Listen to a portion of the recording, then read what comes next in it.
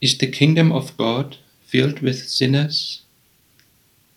Welcome, Budey and hello to Silent Time, the opportunity to think on what is really important in life. What would you say?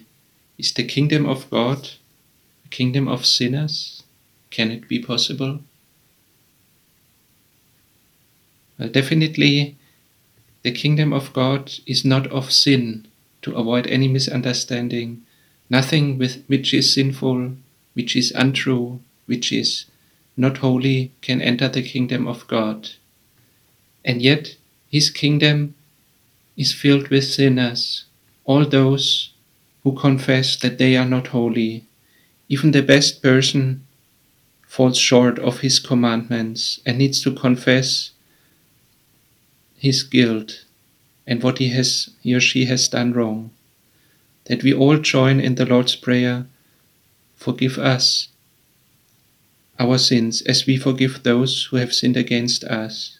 But those who do not confess, who think they are perfect, who think they are better than others, who do not ask God for forgiveness and rather only count on their own achievements, they cannot enter the kingdom of God.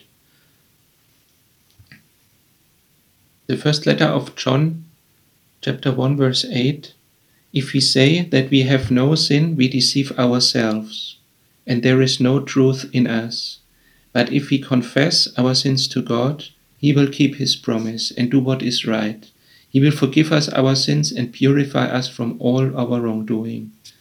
If we say that we have not sinned, we make a liar of God, and His word is not in us.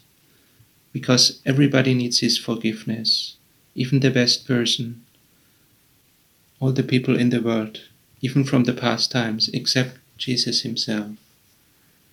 Lord, we thank You that we can come to You, no matter where we are and what we have done.